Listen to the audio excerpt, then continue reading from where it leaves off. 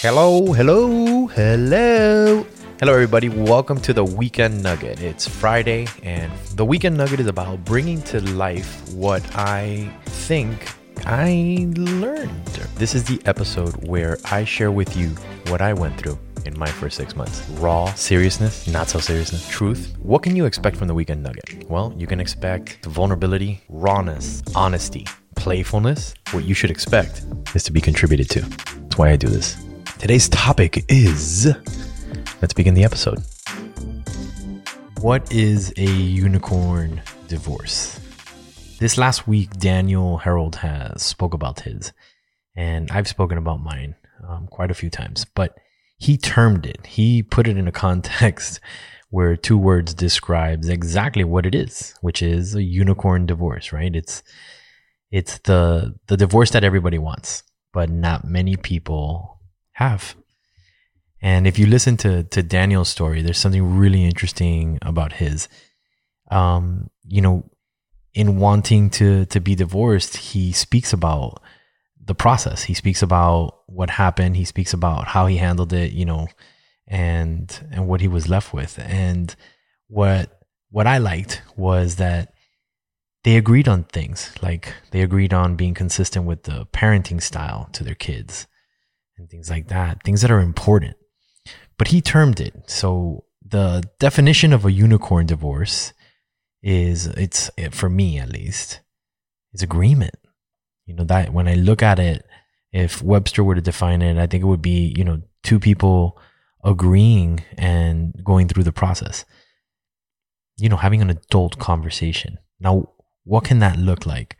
Well, when you go, and it doesn't mean that everything's going to be great. Like, look, a divorce is a divorce. It's going to be messy. It's going to be, a bunch of things.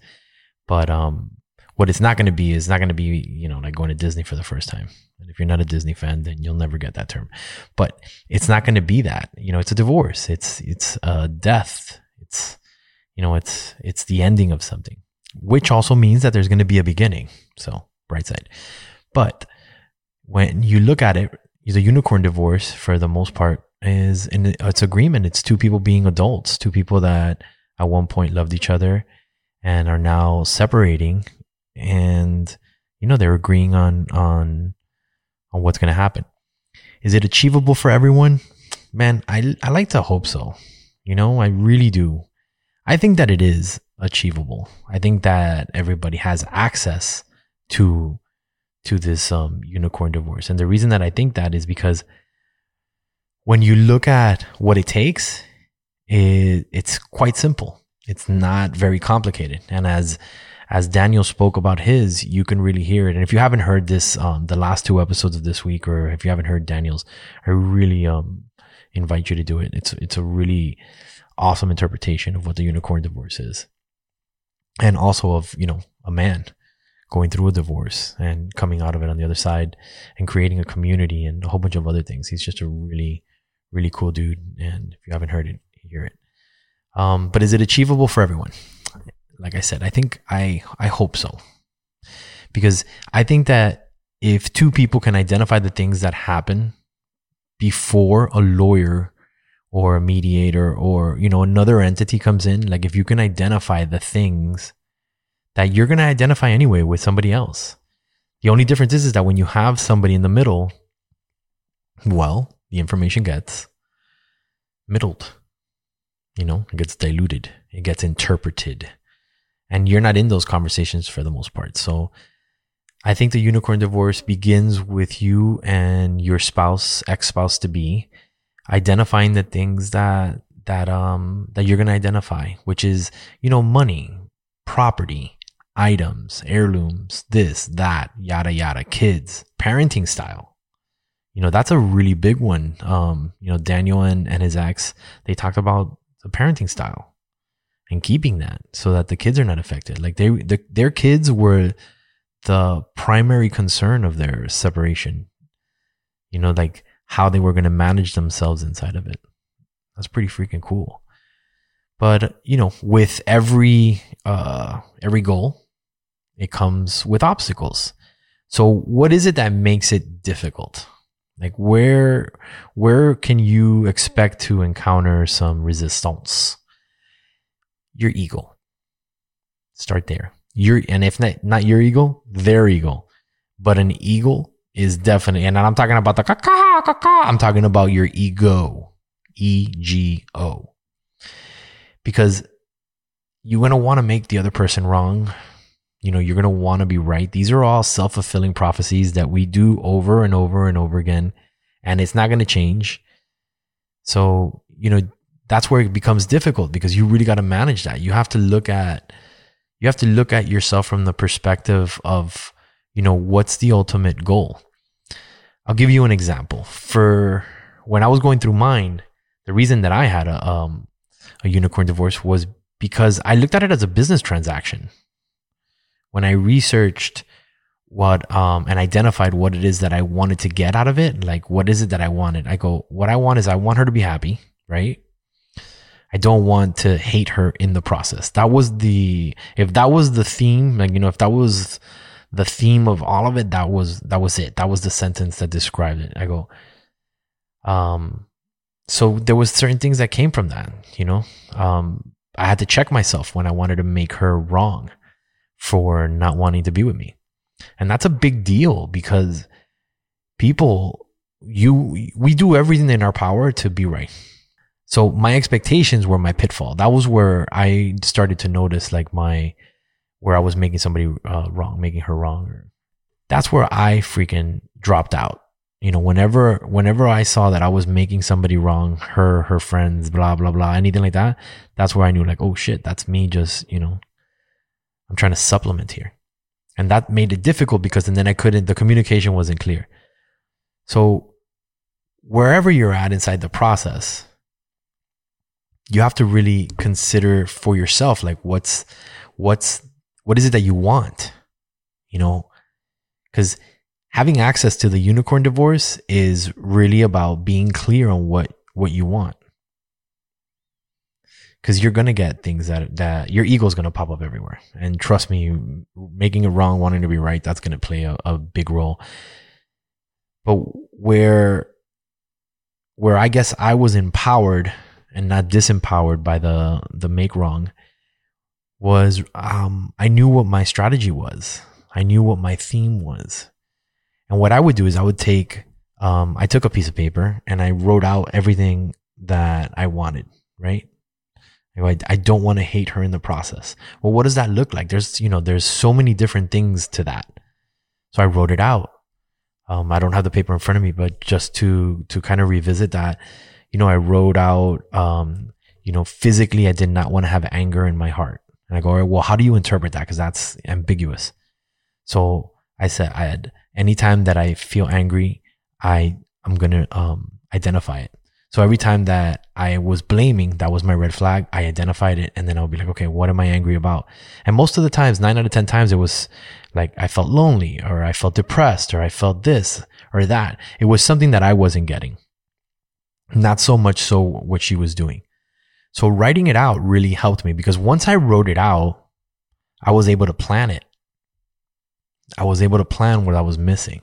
You figure out what it is and then you put it there and then it's no longer missing. But most of the times we complain, we argue, and we talk to people, friends, family that give bad advice for the most part. And sometimes they give great advice, but for the most part, they're giving you their interpretation. They're not in the soup. So how do you access this unicorn divorce? This mythical creature is you do whatever you need to do. For me, I wrote it out and then I planned it.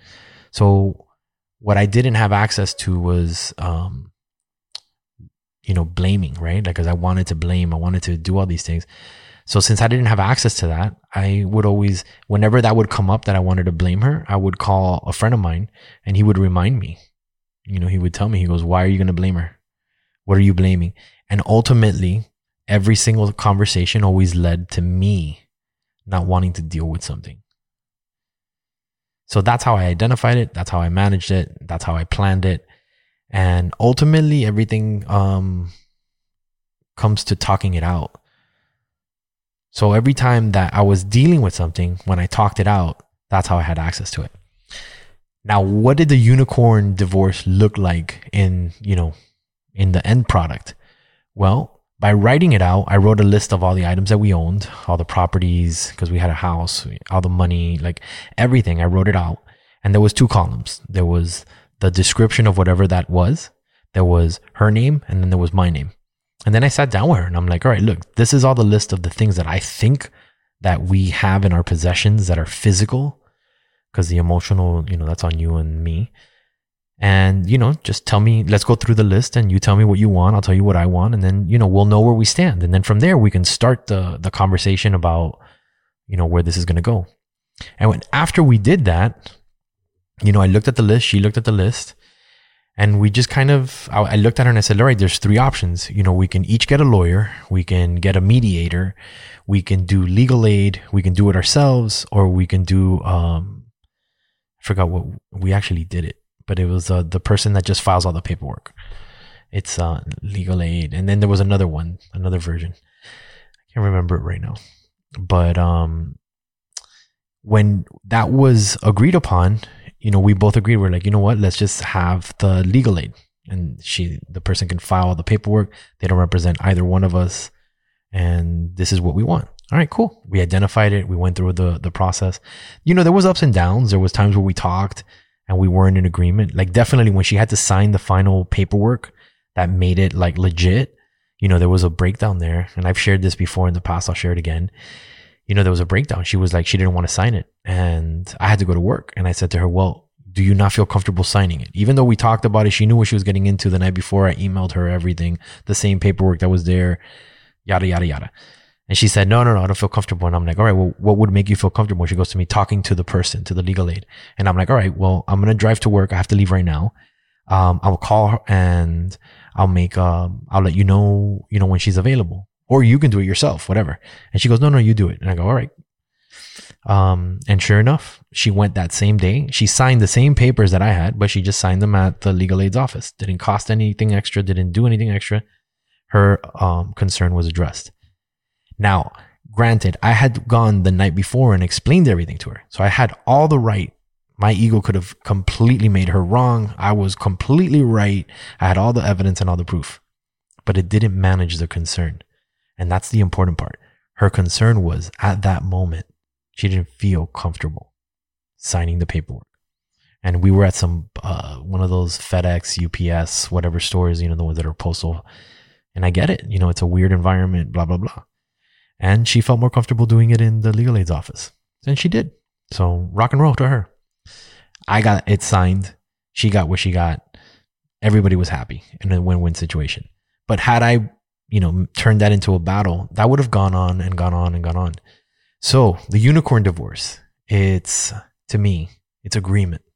It's having adult conversations. It's listening and speaking, and it's writing it out so that you know what you want, so that you can plan it and then talk about it when you have breakdowns. Talk about it when you have victories, but talk about it. Because talking is the access to your final emotional stage when you know that you are done. And that's acceptance. And with that, I'm going to leave you with that. That's exactly what I'm going to leave you right there. Thank you for listening. And as always, I really invite you to be courageous, to be vulnerable. It does make a difference. It really, really does. I'll see you next week. Thank you for listening. That was the Weekend Nugget. Just a little something to get you ready for the next 2 days. If you want to stay up to date with us, head over to www.divorcethefirst6.com. Till next week, keep being courageous, keep being vulnerable. It makes a difference.